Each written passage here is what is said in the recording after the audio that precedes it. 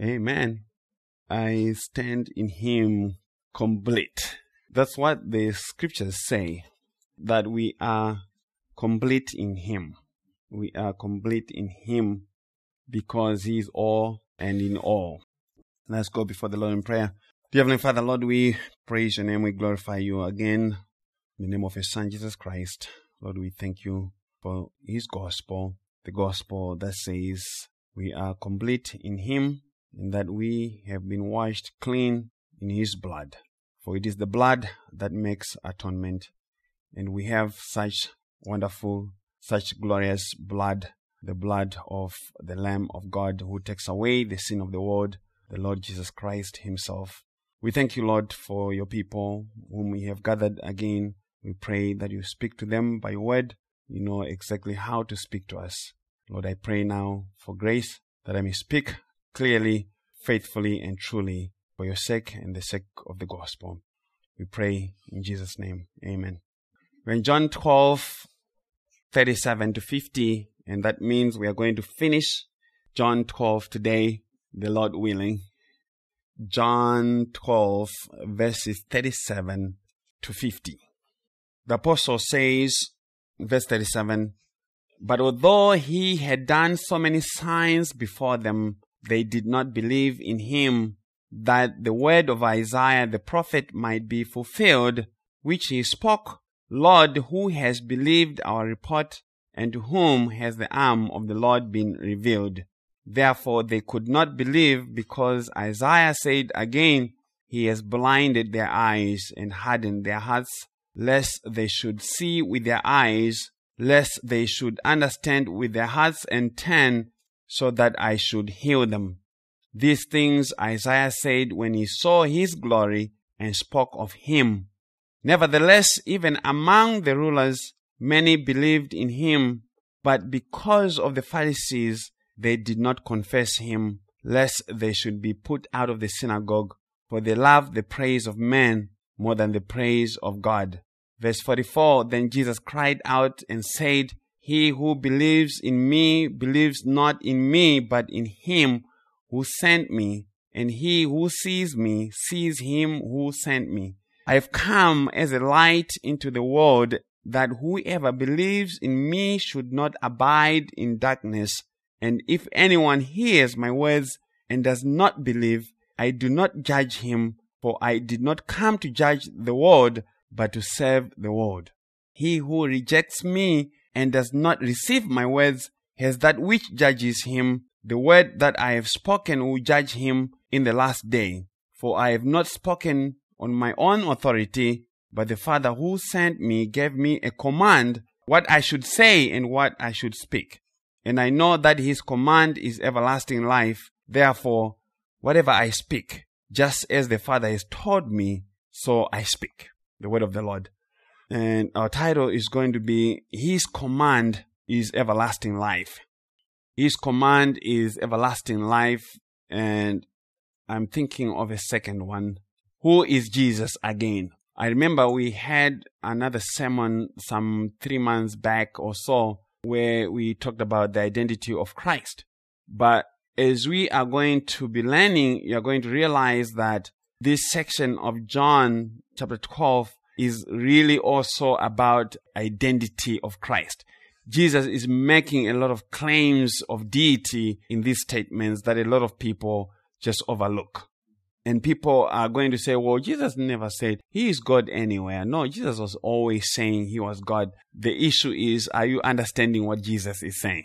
Okay. If for example, you know that if someone is getting the presidential briefing every morning from the head of the CIA and the FBI and everybody else, and they are flying on Air Force One and they're doing all these things, you know exactly who they are. They don't have to say that they're the president of the United States, but you know by what they are doing and what people are doing around them that they are the president of the United States. So the president doesn't have to tell people every morning, oh, by the way, I am the president of the United States. No, you know by what things he does that he is the president of the United States. So that is the same way with Jesus. We have to be given the grace to be able to make proper judgment of those things. So we are actually going to begin straight from verse 37 to 40. We talked about those verses before, but I thought it was necessary for the development of our teaching today that we begin from verse 37 of John 12. And it says again, "But although he had done so many signs before them, they did not believe in him, that the word of Isaiah the prophet might be fulfilled, which he spoke. Lord, who has believed our report, and to whom has the arm of the Lord been revealed?" And that section of that quote came from Isaiah 53, verse 1.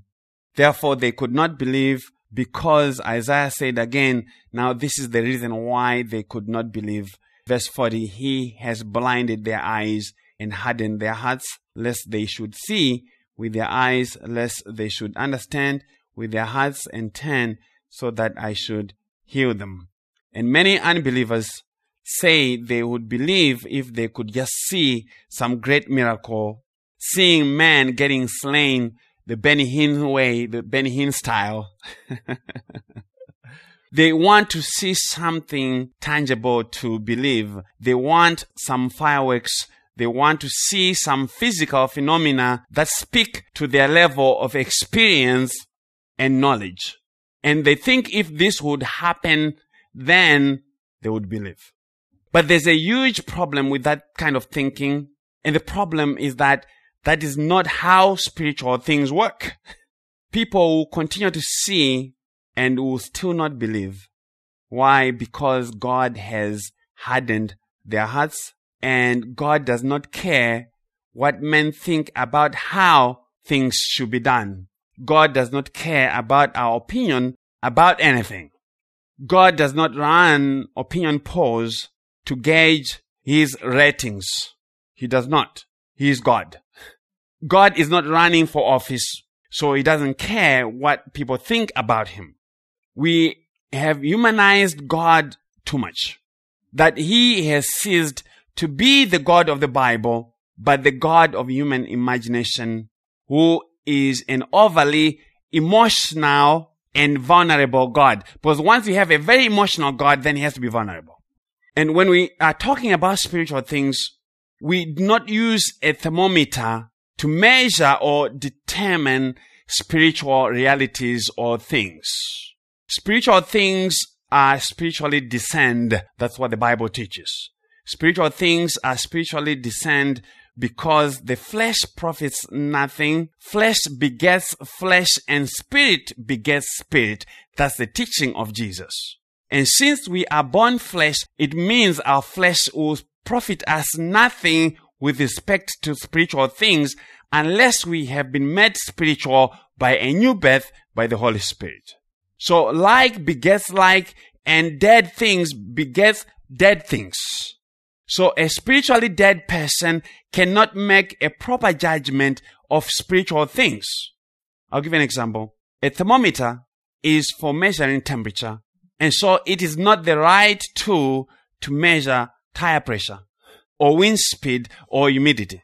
Why? Because it has no ability to do that. It was not designed to do that. And you don't check your baking or cooking with a ruler. You use a thermometer. Why? Because the thermometer is designed to gauge temperature.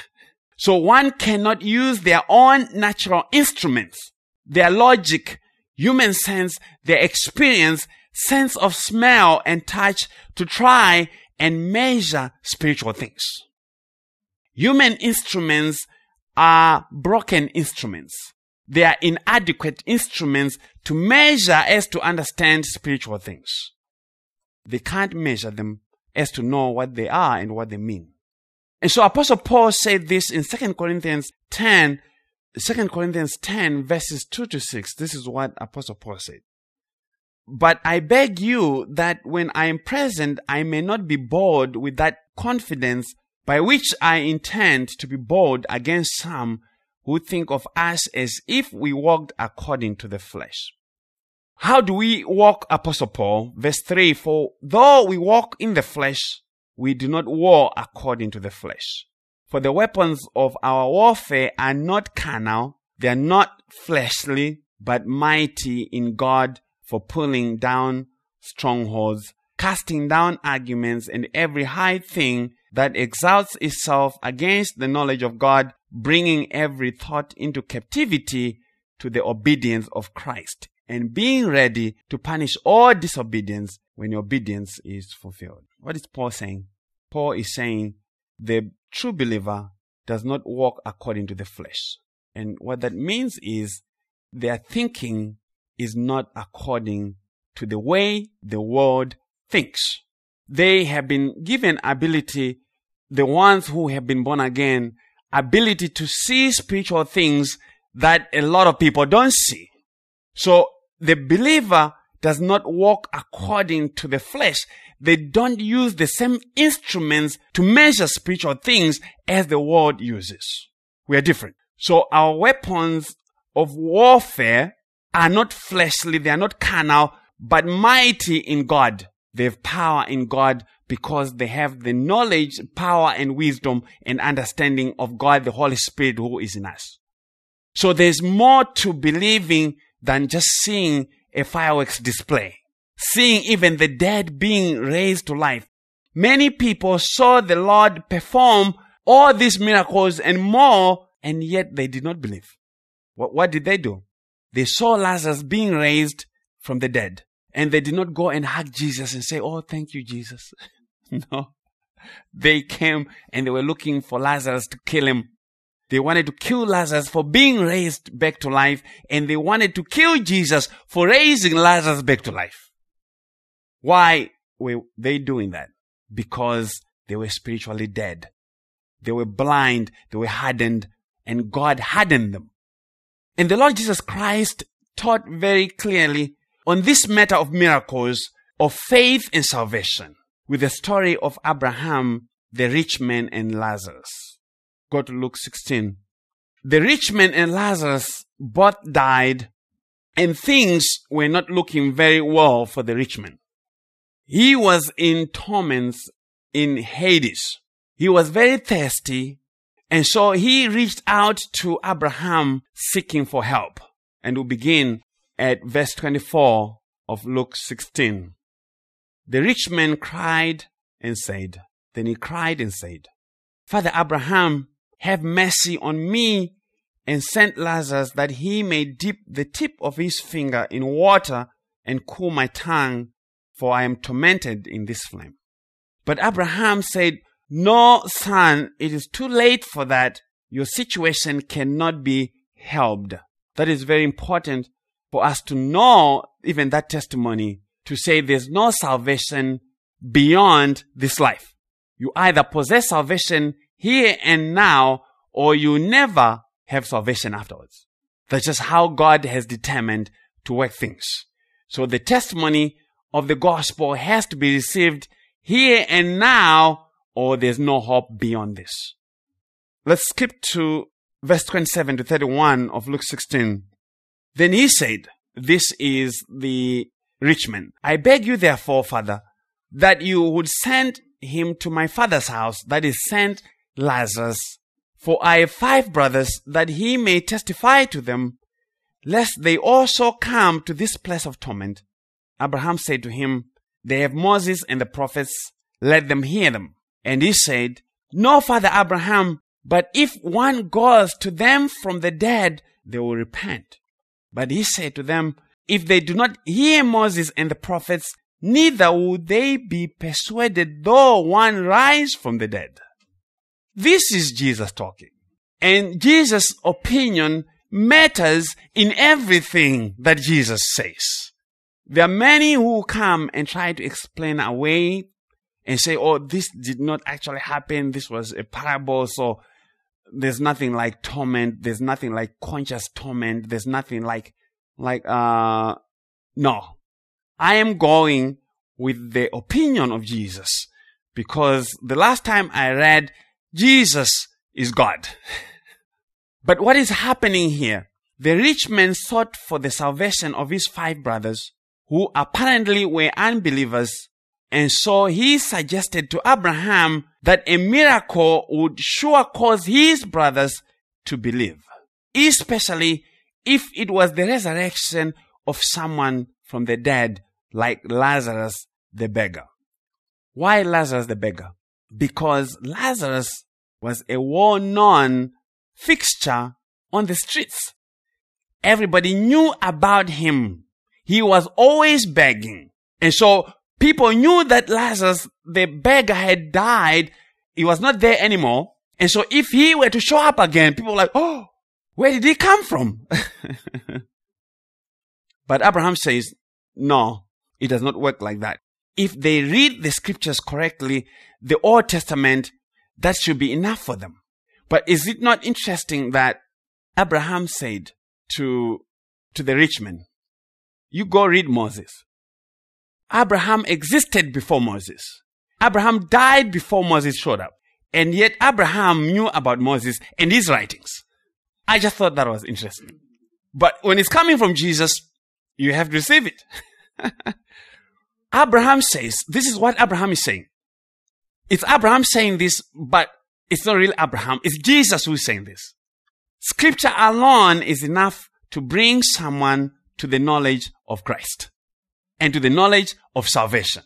But not only that, the Old Testament by itself was capable in that time, if properly understood, even now, and believed on, to lead one to Christ and the true way of salvation. That's what Jesus was saying. The Old Testament, the law and the prophets, if they were read properly, they would lead one to the knowledge of Christ Jesus and salvation. And that was the Lord's point in telling the story, because the Old Testament was given to testify of Him and His gospel. But the rich man said, no, you don't understand. You don't understand. No, Father Abraham, verse 30, no, Father Abraham, but if one goes to them from the dead, they will repent. I can tell you that. I am 100% positive, Father Abraham, if you would cause this Lazarus to go back, my brothers would repent. And that's exactly the point. That's the argument of every unbeliever. They say, well, you show us one of those miracles from the Bible, and then I'll believe. Verse 31, but he, Abraham, said to him, if they do not hear Moses and the prophets, neither would they be persuaded, though one rise from the dead. If they do not hear what Moses and the prophets are teaching, they will never be persuaded, though one rise from the dead. So what is Abraham saying? Hearing Moses and the prophets is enough to produce the correct knowledge of salvation if the gospel is taught correctly. And this was not about Abraham, and this was not about the rich man, and this was not about Lazarus. This was the Lord speaking to the Jews who were around him, who were in his hearing, who were opposing him, who were seeking for a sign so that they may believe. And the Lord is saying, I am actually going to give you a sign that was requested by the rich man. And that sign is the sign of Jonah, the death and resurrection of Jesus. And Christ was going to die and resurrect, and they will still not believe. The Lord is saying, I am going to die, and I'm going to resurrect, but you will still not believe. You have seen me every day preaching and teaching, just as you saw Lazarus the beggar begging every day. I am such a familiar figure as Lazarus the beggar was. I am going to die and you still not believe. Why? Because though you claim to believe in Moses, to be guardians of the law and the prophets, you do not know what Moses and the prophets were testifying of. These are people who identify themselves with the law and the prophets. And Jesus is saying, the law and the prophets are they that were testifying of him. He said, Moses wrote of me. There's no life in the scriptures themselves. Life is in Christ, not in the scriptures. Believe in the Lord and you shall be saved is how the life of Christ is given. And that is the simplicity of the gospel. And this is why many were stumbling then and continue to stumble even in our day. they are stumbling at the simplicity of Christ. And so if Jesus has to be known, it can only be by revelation from God. You can't study yourself into knowing Christ. God has to reveal Christ to each and everyone who is going to come to Christ. It is a personal and particular experience, not a group experience, not of blood, not the will of man or the will of the flesh, but of God. God has to do it.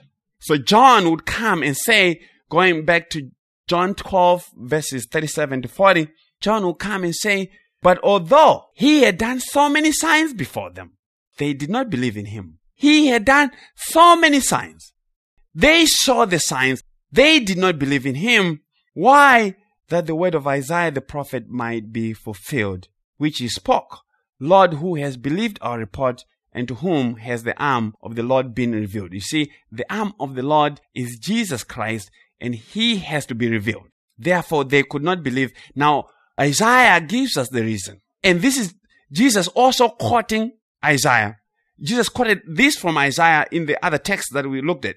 Because Isaiah said again, therefore they could not believe. People have to learn to read cause and effect. This is basic comprehension. Therefore they could not believe, because Isaiah said again, he has blinded their eyes and hardened their hearts, lest they should see with their eyes, lest they should understand with their hearts and turn, so that I should heal them.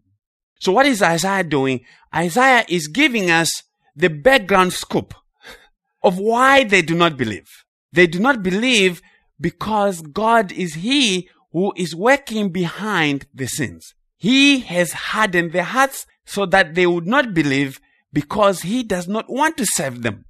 God does not want to save them. And people will kick and scream and throw a tantrum and come up with all kinds of arguments and explanations to deny this truth. But that's just the way things are. The more they kick and scream against this, the more they show that they have been hardened.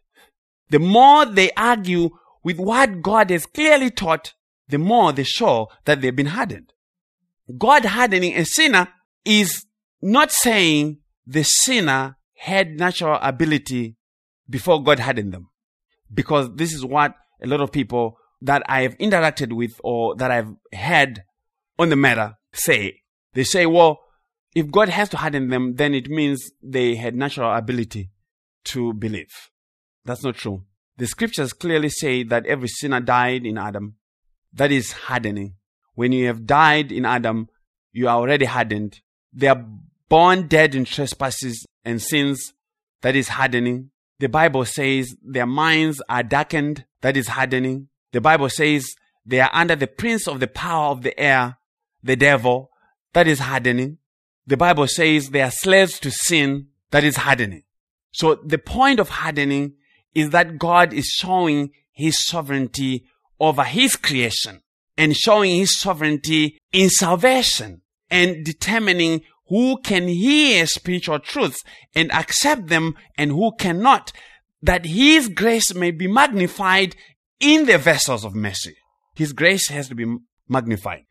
If you still remember, when the Lord showed up and spoke to Saul on the road to Damascus, those who were with Paul, they did not hear the voice of the Lord.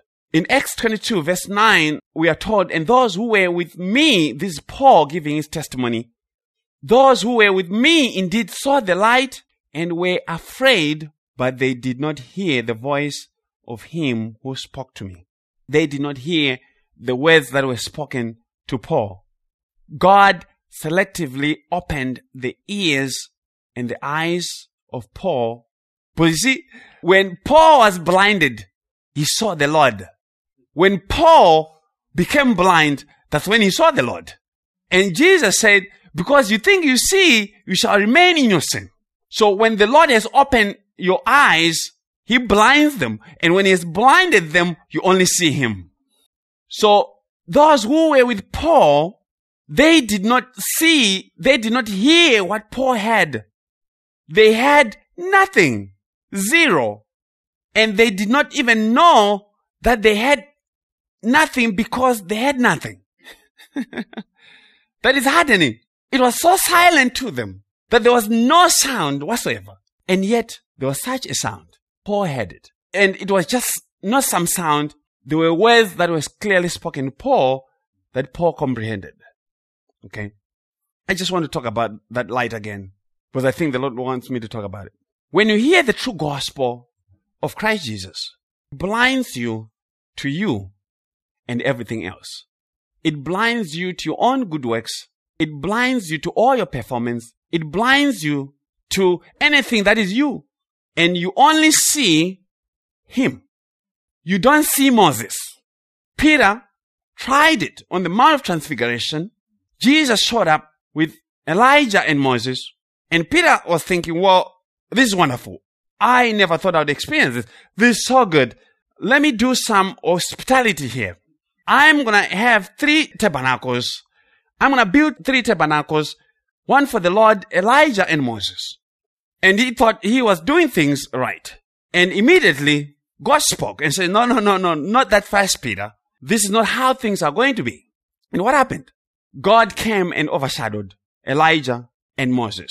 The law and the prophets overshadowed that Christ alone may be seen. And the text says, when Peter arose, because he was afraid, when they looked up, they saw Jesus alone. They saw Jesus alone. So when we are talking about the true gospel, we should only see Jesus alone. If we are continuing to see Jesus in the company of Elijah and Moses, then we still are not believing the gospel. We have to see Jesus alone. Okay. So God can speak and God can thunder, and yet some will hear total silence. God can come and shine His light, and yet some will only see darkness. So to be hardened by God means God is not tuning someone to the frequency where their radio can hear Him speak in a saving way, in a way that brings repentance, in a way that brings faith. So when God has hardened someone, it means God is not giving them the frequency to which they can tune their radio so that they can hear Him speak clearly on Christ. They can't hear Him commanding them to repent, and they can't repent. They can't hear Him saying, believe in my Son. They won't come to the Son. They won't believe. And that is hardening. And naturally, because of sin, men do not have a radio that can tune into the frequency that broadcasts Christ by their deciding. If they do, it will just be a lot of static noise, if anything. God's radio frequency is not an AM station, it's not an FM station, it is not on CNN, it's not on Fox News, it's not on Trinity Broadcasting Network. It is the Holy Spirit frequency. It is the Holy Spirit station. And unless you are born again, you will not see the kingdom of God. You will try to tune into that station and you hear nothing. So we won't catch the broadcast from heaven, because the gospel is a broadcast from heaven. So when a sinner is hardened, it means God leaves them in their dead spiritual state. He does not have to do anything new that was not already accomplished at the fall of Adam. When Adam fell, all men lost ability to tune to the radio frequency through which they could hear God until and unless He comes and restores them. God sustains that hardness though. God sustains the hardness and the spiritual death through the devil. If men are not dead, why do these freewheelers pray for the salvation of their family and friends? If men have natural ability to come to Christ by themselves without the Holy Spirit, why pray for them? Because when you pray to God, what are you saying? You are acknowledging that you have no power to bring conversion. You have no power to give faith. You have no power to grant repentance. God is not going to open the hearts of some people to believe. He opens the hearts of those that He gave to His Son. There are some who shall remain in their hardness and deadness. And this is a very consistent teaching of God's sovereignty in salvation And it is unpopular in the church, unfortunately, but it is the truth. He is the Lord. Let him do what is good in his own sight is the true testimony of those who understand who God is. And this was from Eli. Eli received the news that God was going to kill 2 of his sons. And he didn't say, oh no, Lord, you can't do that. You can't do that. That's not fair. That will make you so evil. Eli said, it is the Lord. He knew who it is who was talking. Let him do what is good in his own sight. So the goodness of God is not defined by us. The goodness of God is defined by God himself.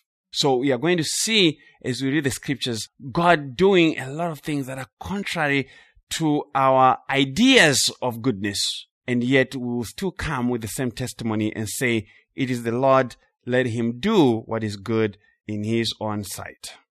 But I'm going to make a few more statements on this. When someone tries to say, no, God does not harden people, what they're saying is that they are ashamed of a God who claims to harden people. And they're also saying it is unrighteous for God to do that. And when they say that, they are finding fault with God. They are finding fault because in their way of thinking, by their measure of righteousness, it is not right for God to harden people. And so they have to cook up some explanation that tries to remove the offense by saying, oh no, it can't be God doing that. It's Robert who is doing that to himself. So they begin to lay the responsibility on man, which things are done by God himself. And that's messed up. But hear this, because objections have been raised in a similar manner where God seems to be doing things that are contrary to how man wants things to be ordered. Romans 9:19-23, Apostle Paul arguing on the sovereignty of God in salvation and his justice and his right to do that, says this. You say to me then, verse 19 of Romans 9, you say to me then, why does he still find fault? For who has resisted his will? God has hardened some people, so why does he still find fault if they can't believe? God has chosen some people to salvation, so why does he still find fault in those who have no power to come to him, because it is him who has to give them power to come? Apostle Paul says, verse 20, explanation, but indeed, oh man, who are you? Who are you to reply against God? Paul is saying, I think you have forgotten who you are. You are arguing about things that are above your pay grade. Would the thing formed say to him who formed it, why have you made me like this? So that's sovereignty. Paul is saying God has the sovereign right to do whatever he pleases. And he continues and says in verse 21, does not the potter have power over the clay? Does not the potter have the freedom and the right over the clay to do what with the clay, from the same lump to make one vessel for honor and another for dishonor? So Paul is saying God has the absolute right to do whatever pleases him with what he owns.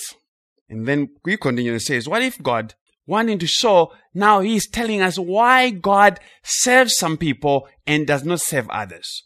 What if God, wanting to show his wrath, so God wants to show, he wants to demonstrate his wrath.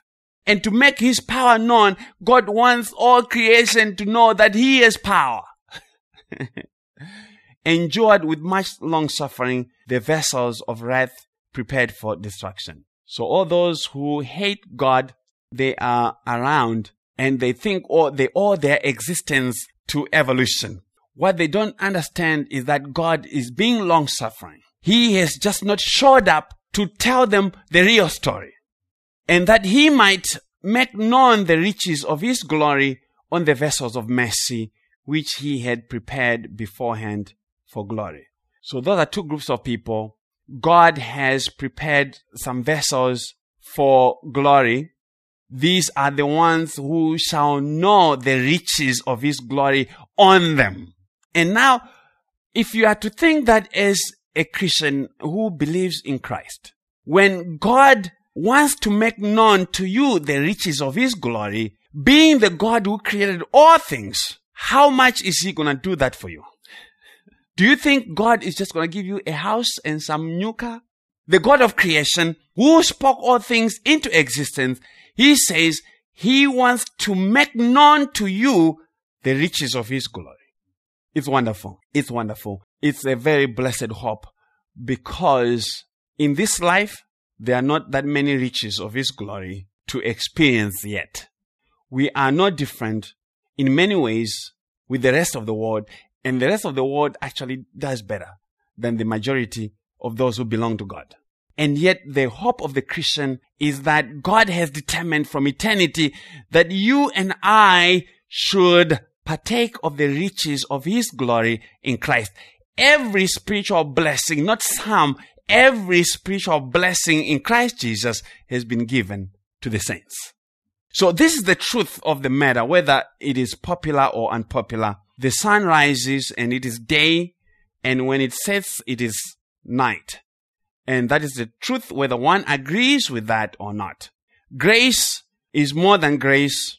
If grace was just grace, then everybody will be saved. And if God was just love and all love, everybody will be saved. But when we read the scriptures, we see that the grace of God is a sovereign grace. And when it is a sovereign grace, it means it is an electing grace. It is a particular grace. It is very personal. It's one-to-one. When God came for you, He did not come for you because of Stan. He came for you because of you. It's particular. The grace of God chose on whom to bestow its favor, but not everybody. For the scriptures say, Jacob have I loved, but Esau have I hated. It is a hard saying, but you can't faithfully read the Bible and not find this teaching. And when you have sovereign grace, then you make many people mad, because they do not want a God who chooses, but a God they can choose like candy from a shelf at Walmart and sit on like Rachel with her idols. I'm going to sit on my gods. And Laban even had the nerve to come looking for his gods, and he came to Jacob and said, "Who stole my gods?" I'm thinking, well, what kind of gods do you have who gets stolen? Isn't your God supposed to be taking care of you? He's been stolen. I'm telling you, a lot of people have believed in gods that can be stolen and in gods that can be set on. But that's not our God. The God who is found in the store is the most popular God preached and believed in the church world. But that is not the God of the Bible. That is not the God of the Bible. And the majority of churches, even this morning, this day, they came up with teaching that goes against God. They're fighting with God. And they're saying, we will not let this man to rule over us. But I have some bad news. There's no one who ever tried to fight with God and won.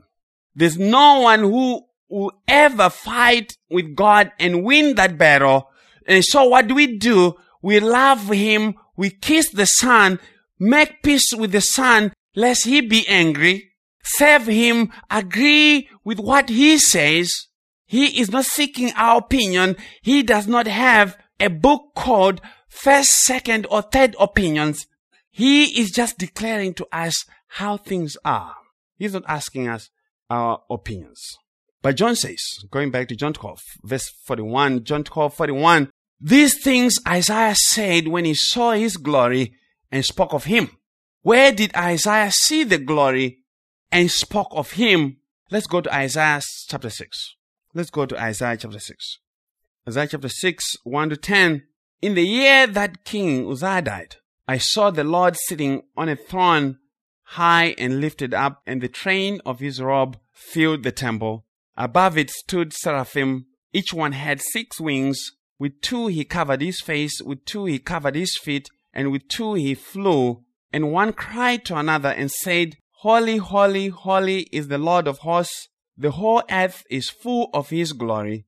and the posts of the door were shaken by the voice of him who cried out, and the house was filled with smoke. So I said, Woe is me, for I am undone, because I am a man of unclean lips, and I dwell in the midst of a people of unclean lips, for my eyes have seen the King, the Lord of hosts. Then one of the seraphim flew to me, having in his hand a live coal, which he had taken with the tongs from the altar. And he touched my mouth with it, and said, Behold, this has touched your lips.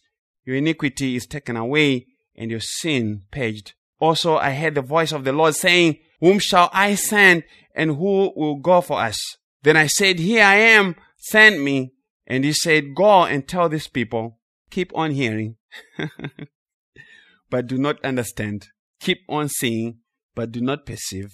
Make the heart of these people dull, and their ears heavy, and shut their eyes, lest they see with their eyes, and hear with their ears, and understand with their heart, and return and be healed. So who did John say Isaiah saw? Isaiah said he saw the Lord God. John said Isaiah saw the Lord Jesus Christ. And so who did Isaiah see?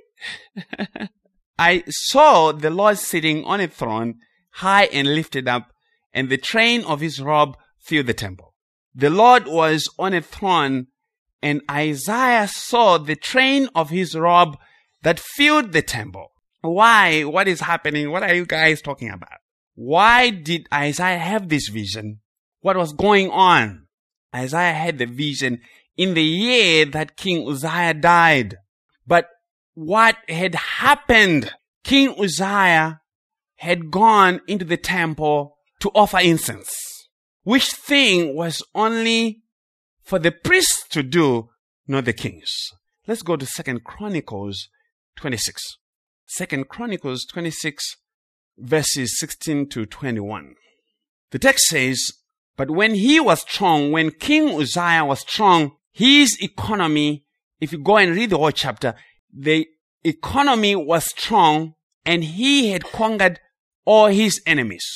He had consolidated all power, and so everything was under control. His heart was lifted up to his destruction, for he transgressed against the Lord his God by entering the temple of the Lord to burn incense on the altar of incense. So Azariah the priest went in after him, and with him were 80 priests of the Lord, valiant men. And they withstood King Uzziah and said to him, It is not for you, Uzziah, to burn incense to the Lord, but for the priests, the sons of Aaron, who are consecrated to burn incense. Get out of the sanctuary, for you have trespassed. You shall have no honor from the Lord God. Verse 19, Then Uzziah became furious, and he had a censer in his hand to burn incense, and while he was angry with the priests, leprosy broke out on his forehead before the priests in the house of the Lord beside the incense altar. And Azariah, the chief priest, and all the priests looked at him, and there on his forehead he was leprous. So they thrust him out of that place. Indeed, he also hurried to get out because the Lord had struck him. King Uzziah was a leper until the day of his death. He dwelt in an isolated house because he was a leper, for he was cut off from the house of the Lord. Then Jotham his son was over the king's house, judging the people of the land. King Uzziah wanted to act as both king and priest. He was not called to be a priest. And so the Lord smote him with leprosy, and he died. And in that year, Isaiah had a vision. And the Lord gave that vision to Isaiah. And by the vision, the Lord was declaring to Israel that he is the king of Israel. He is the true king of Israel, seated on the throne. And not only the king, he also was the high priest of God and nobody else. His robe filled the temple. So when you have the robe filling the temple, it is saying there was no more room for any other person to try to be king and priest. Those robes were priestly as they were kingly. So the Lord is saying, for Israel, Uzziah was not your king, and Uzziah was not your priest. I am your king and I am your priest. And you're going to see as we read the verses that when Uzziah entered the holy place to burn incense, there was going to be smoke in the holy place. And we are going to see smoke also in the vision. The Lord Jesus is here shown us on his throne, but also his throne is in a temple. But what else did you see, Isaiah? Let's hear what else Isaiah saw. Verse 2 of Isaiah 6. Above it stood seraphim. Each one had 6 wings. With 2 he covered his face. With 2 he covered his feet. And with 2 he flew. And one cried to another and said, Holy, holy, holy is the Lord of hosts. The whole earth is full of his glory. The seraphim were not whispering from a sleeping bag. They were flying with their feet covered, flying in holy place, crying out, saying what? Love, love, love. No. Holy, holy, holy is the Lord of hosts. That is the holy triune God. Holy, holy, holy. The emphasis there, because when the Lord speaks to Isaiah, he says in verse 8, whom shall I send and who will go for us? Who go for us is plural. So this is Jesus Christ, who is the Lord of hosts. He was receiving worship from these angels as God. And God and the angels would have us to know and understand that Jesus Christ is God. He is King. He is the priest. And he is holy. Yes, he is love, but he's holy. His love is a holy love. Holiness is what he would have us to understand, because he alone is God. When God says, I'm holy, he is saying, I am set apart. I am different. I am above all that is created. There's none like me. To whom shall you liken me? And the expected answer is no one, because there's none like the Lord. And so when the holiness of God is talked about, it is telling us that God in his being is not anything like anything. He's just God. But hear this, verse 4 of Isaiah 6, and the posts of the door were shaken by the voice of him who cried out, and the house was filled with smoke. The doorposts were shaking from the massive voice of him who cried out, and no one told him to be quiet. No one said, oh, you need to shut up. You are disturbing the peace. No. But we're told the house was filled with smoke. And this was not smoke from TBN smoke machines, but from the glory of God. Okay? But listen to Isaiah's reaction. Isaiah's reaction. Isaiah did not say, man, this is so cool. I wish I had brought my video camera and recorded a clip to post on my YouTube channel. No. Verse 5, so I said, woe is me, for I am undone. I am so ruined. Because I am a man of unclean lips, and I dwell in the midst of a people of unclean lips, for my eyes have seen the King, the Lord of hosts. But that does not make sense. Isaiah, you have the best mouth and the cleanest mouth in town. You are the prophet of God. You have to have a clean mouth. Why are you pronouncing a war judgment on yourself? Isaiah says, no, I am undone. You guys don't understand. I am so ruined. I need a diaper change. I am a man of unclean lips, and I dwell in the midst of a people of unclean lips, for my eyes have seen who? They have seen the King. My eyes have seen the King. That was his problem. He said, oh, I am in trouble because my eyes have seen the King. Isaiah did not say I'm in trouble because my retirement money got messed up. He says, oh man, I'm in trouble because my eyes have seen the King. Just seeing the King is enough to cause you trouble. The King did not even say any word to him. Isaiah just saw the King and everything begins to fall apart. Who is the King? Larry King life. Isaiah did not see the king with some suspenders. Don King, the promoter of Mike Tyson, with his big hair. No, he saw the Lord of hosts. When we see the King, the Lord of hosts, Jesus Christ, we have to say, woe is me, for I am ruined. Who shall deliver me from this body of death? And Isaiah did not say, I'm deciding for you, Jesus. I'm inviting you. Now that I've seen you, I'm going to invite you into my heart. I am making a choice. I am making you Lord and Savior. Isaiah could not make Jesus Lord and Savior. Why? Because he saw the Lord. He saw him already lifted up and high. He was already king, the Lord of hosts. Isaiah is fainting. He could not hold it together. And he could not even open his mouth because it was unclean. Too unclean that it would condemn him. And Job would come and say in Job 9:20, though I were righteous, my own mouth would condemn me. Though I were blameless, it would prove me perverse. Even when you think that you are righteous, the moment that you see the Lord, you're going to bring the same testimony as Job. Even though I were righteous, because Isaiah thought he was righteous. Because he is the one who had been telling the nation of Israel to repent. It's Isaiah. He's the righteous man. But when he came and saw the Lord, he says, no. Woe is me. But what is the solution? Verse 6 of Isaiah 6.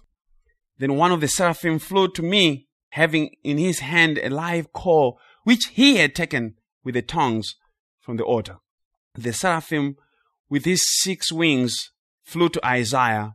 And I can tell you that if you're going to see something with 6 wings flying to you, you're going to be terrified. His heart was literally beating out of his chest with fear and awe. So the seraphim brings a live coal taken with tongues from the altar to page the mouth of Isaiah. Your mouth and mine, they need some paging with some hot coals because our iniquity is great. But what happened, Isaiah? What happened? Verse 7, and he touched my mouth with it and said, behold, this has touched your lips. Your iniquity is taken away and your sin paged. And this hot coal was put on Isaiah's mouth and it paged his sin. So are we saying that if we are going to page any sin that is in you, go to Maya, Home Depot, whatever, get some charcoal and put them on the grill and get some live coal and put it on your lips? We are going to ER very fast. That is not the way to remove your sin. This is where the substance of the teaching is. The fire came from the altar. And there's no true altar that did not represent the sacrifice of the Lord Jesus Christ. So it is from this altar of Christ represented here by which iniquity is removed. It is this altar of Christ represented here by which iniquity is removed. The altar of Christ had its fulfillment on the cross. The cross is the altar on which Christ was offered, was sacrificed. Okay? So our sin is removed from what happened on that cross. We do not have a relationship with God because we went to the store and bought some desk and called it an altar and start putting things on there. Or it's actually very popular teaching across the world right now. There are people doing that. They will not bring money as an offering until they have put it on an altar overnight. Okay? So, Brother Stan, I have an altar for you. Don't bring any offering without putting it on the altar.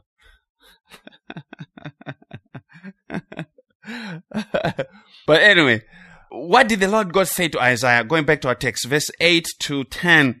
The Lord God says, also, I heard the voice of the Lord saying, whom shall I send and who will go for us?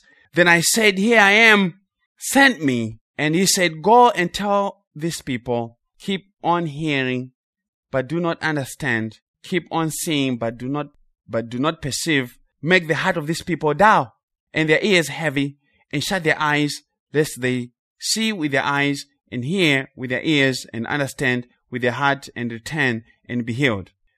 So, the other aspect of the gospel is that the gospel is a double-edged sword. To some people, it brings them life, but to other people, it actually hardens them. The more they hear the gospel, the more they hate it. And that's what is being taught also here. Go and preach the gospel that they may be hardened. So sometimes you share the gospel with some people and you're wondering, why are they not coming? They're not coming because God's intention was not for you to convert them. His intention was to harden them by that gospel. So it's not always that we preach the gospel to have converts to Christ. Sometimes the Lord brings the gospel to harden some people. The only thing is we don't really know who. Verse 42. We're going back to John 12. So the Lord Jesus Christ comes and he applies these statements to himself. John comes and he applies these statements to Jesus Christ and says, Jesus Christ is God. And in the process, he tells us about the sovereignty of God in salvation. But verse 42, we are told of John 12, nevertheless, even among the rulers, many believed in him, but because of the Pharisees, they did not confess him, lest they should be put out of the synagogue. Why? For they loved the praise of man more than the praise of God. So even among the power brokers and players of Jewish politics and religion, they saw something about Jesus Christ. They believed in him, but they guarded their testimony. They did not confess him publicly because they were afraid of the Pharisees. Why were they afraid of the Pharisees? Because the Pharisees would have put them out of the synagogue. And why was that important? The synagogue was the economic hub for all the Jews. That is where everything happened. If you were excluded from the synagogue and everything that happened with the synagogue, you were tossed. With the temple. If you were knocked out of the temple, the synagogue and the temple, that's pretty much something. I was talking about Sanhedrin. And I was like, okay. So the temple system was the hub of life for everyone who was Jewish. So if you were excluded from it, your life really sucked. And that is also one of the backgrounds in the book of Hebrews. The reason why some of the Hebrew Christians were wanting to go back to Moses, because once they left Moses, it meant they also had to leave the temple and its livelihood. And so life was not working for them. So they're thinking, no, away with Jesus. We are going back to Moses.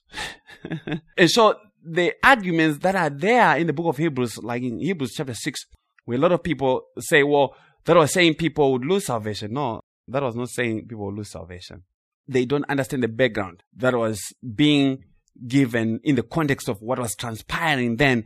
The temple had not yet been destroyed. The temple was only destroyed in 70 AD. So these people, when they came to Christ, they were being persecuted, and then they were losing everything that was connected to life in the temple system. Okay? So anyway, going to our teaching, the Pharisees would have put them out of the synagogue. So why was that important? Because they loved, in this context, the praise of man more than the praise of God. So their motivation was wrong. They wanted to keep their seats and important positions. They wanted to keep their reputations among men of importance. They wanted to keep their reputations clean and well-shaven, undisturbed for earthly privileges. Do not rock the boat. Do not derail the gravy train and mess up my chicken noodle soup. And this is a danger more for me than probably for you. Because when I look at the landscape of Christianity, whether you are in the Reformed camp, Sovereign Grace camp, there are particular groupings of people, and you are going to have some influential people who want to define terms of every grouping. And they are going to force you to be something that you are not, that you may fit in. And if you don't fit into their mode, they are going to say some things to try and discredit you. So the battle that I have to fight, and I pray the Lord will give me victory, because this is real, is I have to always ask myself, why am I doing this? And for whom am I doing this? Who called me to do this? Because the moment that I think that I have to please some person so that they may call me to their conference or to their church to preach, it's game over for me. And it's very important because they can be so influential that I begin to say things that are not true, just so that these guys will accept me, and I begin to toe their theological line, even though the Lord has given me clarity on the subject.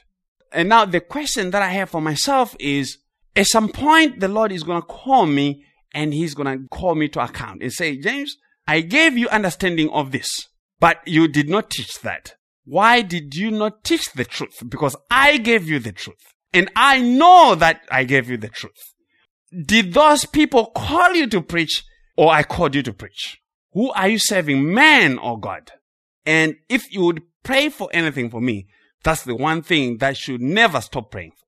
Because the temptation is there and it's real. There are men who are out there just trying to cause you to stumble in one way or the other.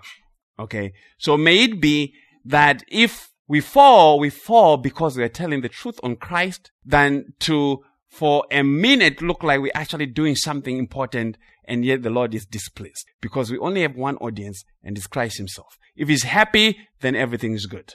So the whole system, the synagogue system, was a racket. There was a lot of corruption and a lot of patronage.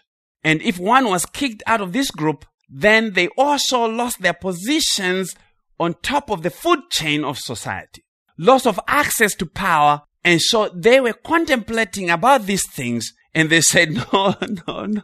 Jesus is too much liability for us.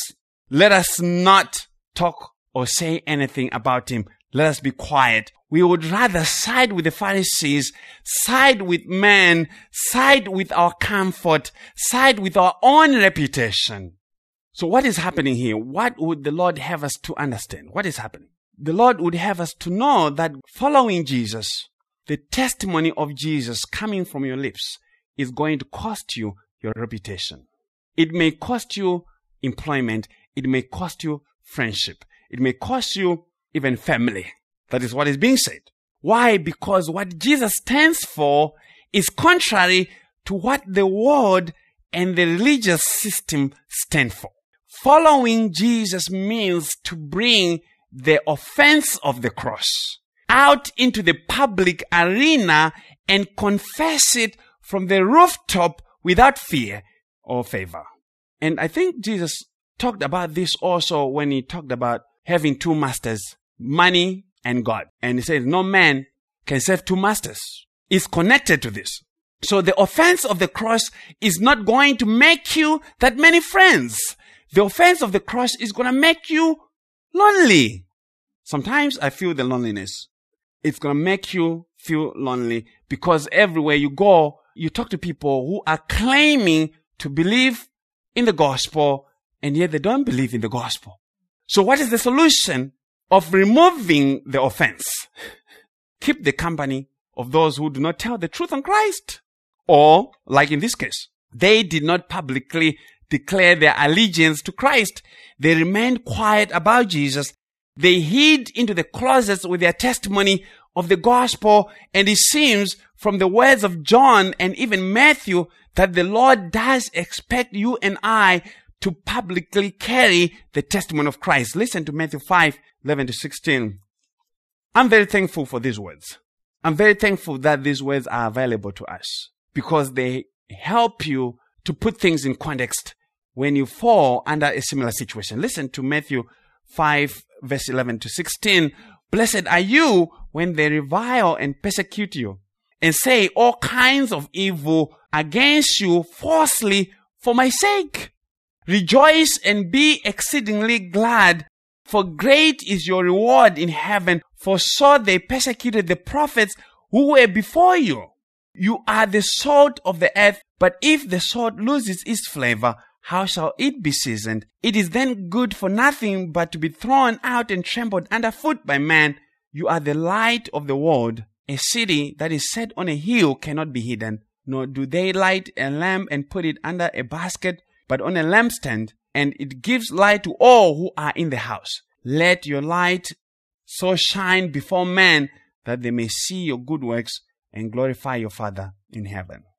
Rejoice and be exceedingly glad, for great is your reward in heaven. For so they persecuted the prophets who were before you.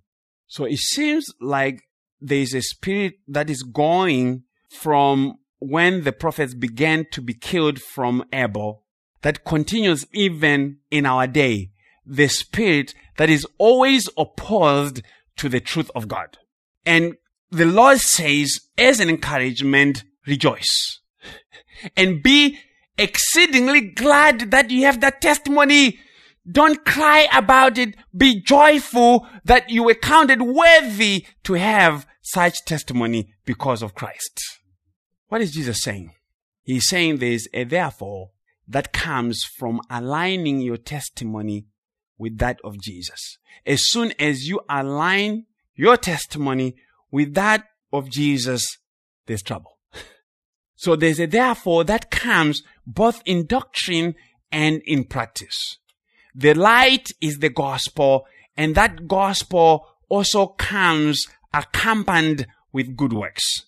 The good works are informed by the gospel, not the other way around. Every believer is ordained to do good works.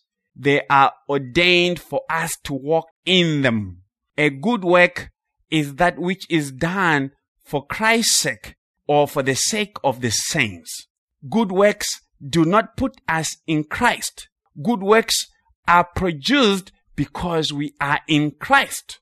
We are in Christ by grace, by election and the redemption that is in Christ Jesus. We are in Christ because of Christ. We are not in Christ because of us and what we did for Christ. We are in Christ because of what Christ did for us. Okay? Verse 44, John 12. Then Jesus cried out and said, he who believes in me believes not in me, but in him who sent me. The one who believes in him believes not in him, but in him who sent him. What is that saying, Jesus? That is a little bit confusing. Jesus is the elect one of God, and he is the apostle of God, because that's what sent means. He is the sent one from God to reveal the Father. So Jesus speaks here of his mission as an ambassador from God who has brought a message from a foreign country. And the message that he brings is not his own message, but of the one who sent him. And so he says, and he who sees me sees him who sent me. Now that is even more confusing. What is that saying? The one who sees Jesus sees him who sent me. That's what he said. That does not make sense. If Brother Robert's dad sent him here, and he comes and says, the one who sees him has seen his father. What is Robert saying? Everybody's like, Robert, what's wrong with you? Your father is not here, and yet you are claiming that the one who sees me has seen him. Who sent you? Jesus. John 8, 18 to 19. This is good stuff. I actually love this. Who sent you? John 8, verse 18 and 19. I am one who bears witness of myself, and the Father who sent me bears witness of me. Then they said to him, where is your father? Jesus answered, you know neither me nor my Father. If you had known me, you would have known my Father also. So God the Father is he who sent the Son. But there's more. What is happening? The Father and the Son are so united that if you see the Son, you have also seen the Father. Why and how? Because the Father and the Son are one. If you have seen me, you have seen the Father. The Lord said, they are one. If you have seen me, you have seen the Father. And yet there's language in that to suggest that the Father and the Son, though united, are different persons. The Father is not here and yet is there. The Father sent the Son. The Son is talking to the Father, and they are one. If you have seen the Son, you have seen the Father. That is just some amazing unity. Hebrews 1, verse 1 to 3. God, who at various times and in various ways spoke in time past to the fathers by the prophets, has in these last days spoken to us by his Son, whom he has appointed heir of all things, through whom also he made the world, who being the brightness, verse 3, who being the brightness of his glory and the express image of his person, and upholding all things by the word of his power. Let's hear that again. Verse 3, who being the brightness of his glory. So all the brightness of God is in Christ, and the express image of his person, the personhood of God is in Christ, is in the Son. And this Son also upholds all things by the word of his power. There's only one who is God who can do that. Okay? When he had by himself paid our sins, sat down at the right hand of the majesty on high. John 14, 7-11. John 14, 7-11. John says, if you had known me, this is the Lord speaking, if you had known me, you would have known my Father also. And from now on, you know him and have seen him. Philip said to him, Lord, show us the Father, and it is sufficient for us. Jesus said to him, have I been with you so long, and yet you have not known me, Philip? He who has seen me has seen the Father. So how can you say, show us the Father? Do you not believe that I am in the Father, and the Father in me? The words that I speak to you, I do not speak on my own authority, but the Father who dwells in me does the works. Believe me that I am in the Father, and the Father in me, or else believe me for the sake of the works themselves. The Father is in the Son, and the Son is in the Father. And yet they are different. That's unity. That's the mystery of the Godhead. Colossians 1:15. Jesus Christ is the image of the invisible God. Jesus Christ is the image. He is the image of the invisible God, the firstborn over all creation. So everything that can be seen and can be known about God who is invisible can be seen and can be known in Christ. He is the image. So because he is the image of the invisible God, he says, if you have seen me, if you can see, you have seen the invisible. If you see me, then you have seen the Father. The Father is invisible, but if you have seen me, I am everything that the Father is. Colossians 1:19. And just for someone who may listen to this message and say, oh, look, it says here the firstborn over all creation. Jesus was born. No, that is talking about preeminence. Firstborn, the word there means preeminence. The one who comes before all things. Colossians 1:19. For it pleased the Father that in him, in Christ, all the fullness should dwell. All the fullness of who God is found in Christ Jesus. And yet, even with that testimony, someone will raise their hind legs and say, Jesus Christ is not God. Well, I can't help you. You need to be born again. For no one can say Jesus is Lord but by the Holy Spirit. If you can't bring this testimony, I can't force it on you. God has to give it. What is Jesus claiming in all this? He is claiming all that is denied by many religious organizations, by many peoples and churches. Jesus is claiming many complex doctrines. He is claiming that he is God. And that is denied by man. But he doesn't care. He is claiming that he and the Father are one, but are separate persons with their own identities. This is denied by oneness Pentecostals, but he doesn't care. He is claiming that he is the revelation of God in the flesh. The fullness of God dwelt in him in bodily form. And this is denied by Jehovah's Witnesses, Seventh-day Adventists, Mormons, but he doesn't care. And we don't care either.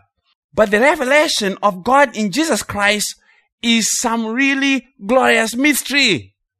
And thank God that he has opened our hearts to believe that mystery. Jesus could not claim that if one has seen him, they'd seen the Father unless he was equal to the Father. You could not make that claim unless he understood that he had the same authority, same power, equal with the Father in every way. He was saying he was the exact expression or the image of the Father. There's nothing that is found wanting in Jesus that is found in the Father. Verse 46. We're getting close to the other side of getting done today. We're talking about Jesus. So that's a good thing. Verse 46 of John 12. I've come as a light into the world, that whoever believes in me should not abide in darkness. That whoever believes in me should not abide in darkness. The Lord spells out again his mission to the world. He comes as light in the world, and that is assuming what? That is assuming that there is no light in the world. And also, it was a claim of deity. He was claiming to be God, because when you read the Old Testament, God is he who claims to bring the light of salvation. It is he who comes to enlighten man's darkness. So the way to walk out of darkness is to believe in him. Believing in Christ is what extinguishes the darkness that is in man because of sin. Okay? Verse 47. And if anyone hears my words and does not believe, I do not judge him, for I did not come to judge the world, but to save the world. And people say, oh, look, Jesus said he doesn't want to judge anybody. He loves everyone. He said he did not come to judge the world. No, they are reading the verse isolated from the full context. If there is anyone who hears his word and does not believe, the Lord says he will not judge them. Why? For I did not come to judge the world. So what did you come to do then? To save the world. Now, I have to ask a question. Did you accomplish this work of saving the world? Because if he came to save the world, we have to find out if he actually saved the world or he did not. John 17 verse 4, I have glorified you on the earth. I have finished the work which you have given me to do. He came to save the world. And before the cross, he said, I have finished the work which you have given me to do. So if he came to save the world and he accomplished that work, what is left for us to do? Nothing. Just believe that it is done, kick back and relax. And if anyone denies that Jesus finished the salvation of his people, the work that the Father sent him to do, then they are calling Jesus a liar.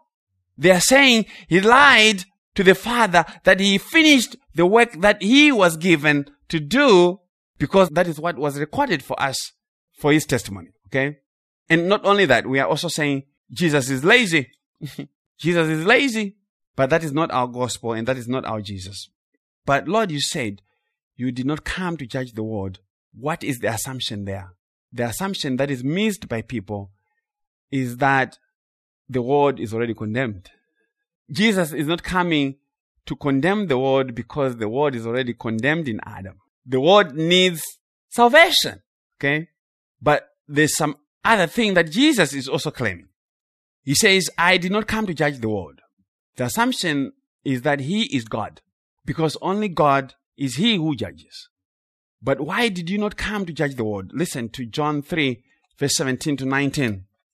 John 3, verse 17 to 19. For God did not send his Son into the world to condemn the world, but that the world through him might be saved. He who believes in him is not condemned, but he who does not believe is condemned already, because he has not believed in the name of the only begotten Son of God. And this is the condemnation, that the light has come into the world, and men love darkness rather than light, because their deeds were evil.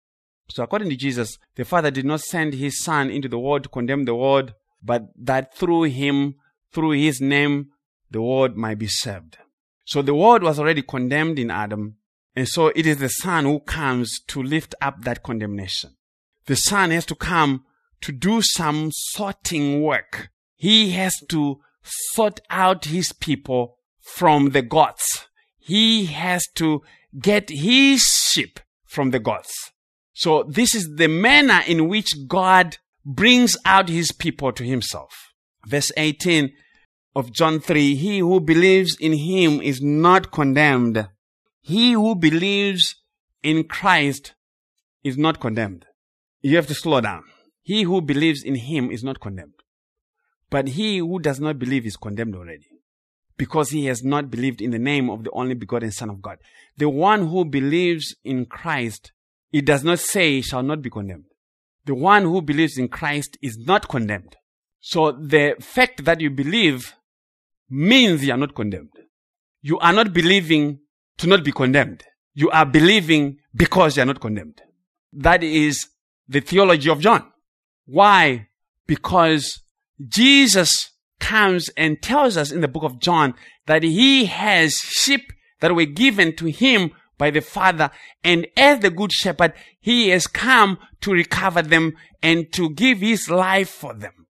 So the ones who believe are not condemned. They are not believing not to be condemned. The one who believes has eternal life. It's present tense. They have eternal life. They believe because they already possess it. They are not believing to possess it. They already have it. And this is in keeping with the God who began his work of salvation in Christ from before the foundation of the world. He already knew us. He wrote our names before the foundation of the world. He knows everything about us. Okay? So that's glorious. And that statement, the second part of verse 18 of John 3, but he who does not believe, it doesn't say he's condemned. He said he's condemned already. They're condemned already. But why? Because they love darkness rather than light. Jesus Christ is the light that the world hates, that deeds are evil. Those who hate Christ, their deeds are evil. So to not believe in Christ is what it means to be evil. It is not saying necessarily that you have to go about killing people. According to Jesus, if you hate him, you are evil. You don't have to behead anybody's head. You are evil if you don't believe the testimony of God about his own son. That's what Jesus is talking about. Remember, the people that Jesus is talking to are very religious people. They are more religious and even more righteous than you and I. In the flesh, they were more righteous. Because Jesus even came and said, unless your righteousness exceeds that of the Pharisees and scribes, you no way see the kingdom of heaven. So these were very righteous, morally upright people, and he says, they're evil. So those who are in Christ have already passed from death unto life because they are righteous in Christ. But what is this world? And who are these that Jesus has come to save? Because according to Jesus, there are some who will not believe, and by their unbelief, they seal their own condemnation, and others who believe, who confirm of their standing before God. They confirm by their believing that they have eternal life. Jesus was not in any way saying he came to save the world system as it stands and its wickedness. And Jesus was not saying he came to save every person who ever existed in the world. That's not what Jesus was saying. Jesus was not saying he is the balm of Gilead for Washington's problems. His issues always were sin, death, condemnation, eternal life, forgiveness of sins, propitiation of sins, the new covenant in his blood, everlasting righteousness for his people, everlasting life for his people. Those were his issues. He can deal with Washington from heaven, for earth is his footstool and heaven his throne. But when he appeared in the flesh, it was for taking away sin for a particular people, his people. And then he would say, continuing with our teaching in John 12, verse 47, and if anyone hears my words and does not believe, I do not judge him, for I did not come to judge the world, but to serve the world. So by the statement, if anyone hears, someone will say, oh, see, Jesus said, if anyone hears, that is saying, if anyone hears, he was not saying men have natural ability to believe. That's not what he was saying. He was not saying it's free will gospel. That's not what he was saying. He was just stating the reality of things, that those that were given him by the Father will hear.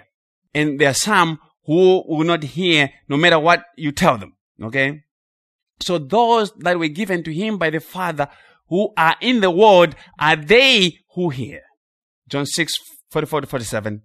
No one can come to me unless the Father who sent me draws him, and I'll raise him up at the last day. No one can come to me unless the Father who sent me draws him. It is written in the prophets, and they shall all be taught by God. Therefore, everyone who has heard and learned from the Father comes to me without any fail.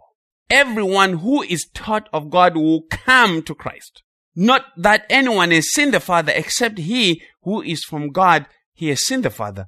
Most assuredly, I say to you, he who believes in me has everlasting life. Has. To deny that the Father gave a people to Christ by election according to grace is a denial of the testimony of both the Father and the Son. It is teaching and believing a false gospel. If you deny election by grace, you are denying the gospel. The Lord says, he who believes in him has eternal life. Present tense, as I said. Jesus did not say, he who believes shall have eternal life. No. Eternal life is eternal life. We have it forever. Okay? We shall only be separated from the physical body when we die, but we shall not die. And we had a sermon that we taught from John 11 on soul sleep. There's some who maintain that when you die, you become unconscious. We don't teach that. They may become unconscious, not me. I have eternal life. If you have eternal life, it means you live forever. So my hope is that when I die, absent from the body is present with the Lord. And that's the testimony that you're going to bring when I die. I am not soul sleeping people. I'm going to be learning more theology over there. John 12:48. He who rejects me and does not receive my words has that which judges him. The word that I have spoken will judge him in the last day. Romans 2:16. In the day when God will judge the secrets of men by Jesus Christ according to my gospel. So the one who rejects the Lord by not receiving his words shall be judged by the same words in the last day. And that means by the righteousness of the gospel. The gospel will give life, but also it brings judgment. Why? Galatians 1 verse 8 to 9. Apostle Paul says, even if we or an angel from heaven preach any other gospel to you than what we have preached to you, let him be accursed. As we have said before, so now I say again, if anyone preaches any other gospel to you than what you have received, let him be accursed. The point that I want to draw to your attention is that Jesus said, he who rejects me and does not receive my words has that which judges him. The word that I have spoken will judge him in the last day. And Apostle Paul is very serious to guard the gospel and say, perverting the gospel of Christ is the worst crime. God is going to use it for judgment. This is not talking about making friends with men, but with Christ. And as I said, if Christ is happy with you, then it is well with you. And I pray that I'm telling the truth on Christ. But what is to pervert the gospel? It is to deny God's witness about his Son. A denial of the deity of Christ. Because when you deny that Jesus Christ is God, you've already denied everything about Christ.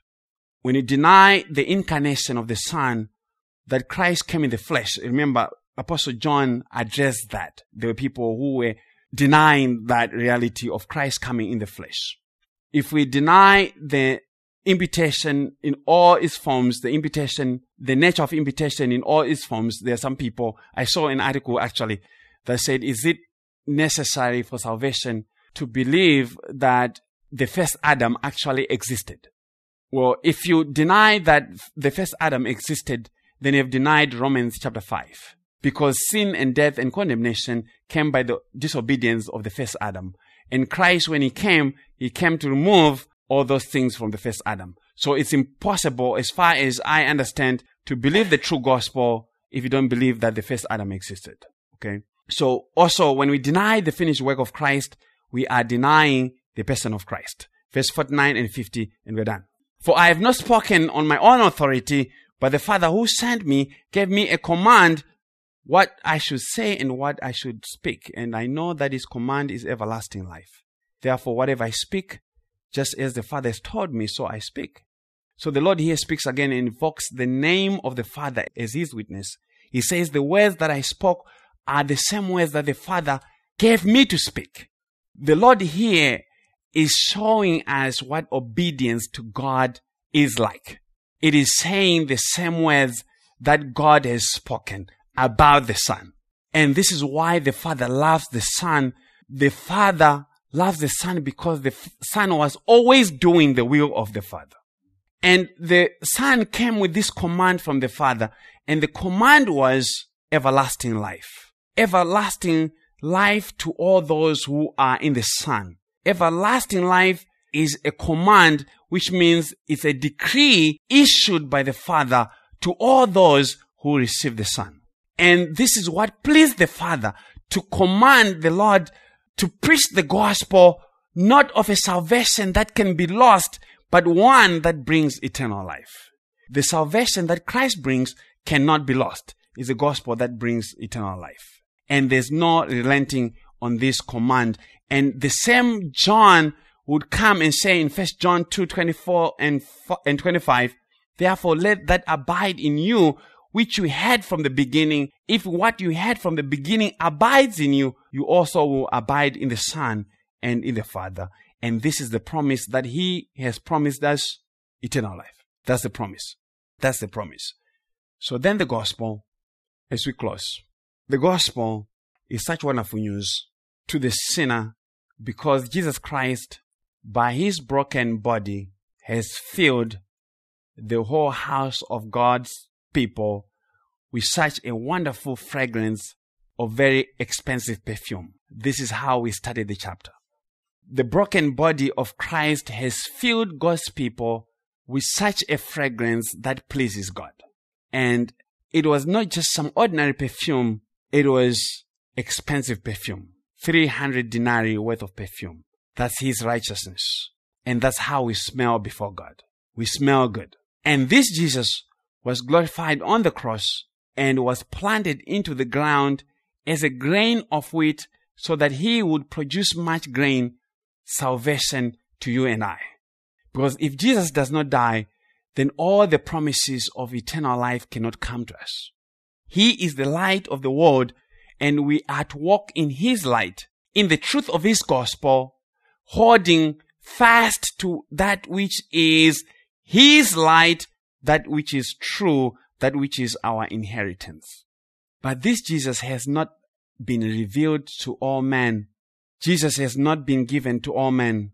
He does not desire the salvation of all men, but only for those that the Father gave to Him. But of those that the Father gave to Him, He shall lose not one, because He is the good shepherd of the sheep. How shall one know they belong to the Lord? How shall one know that they are one of His sheep? They believe in Him.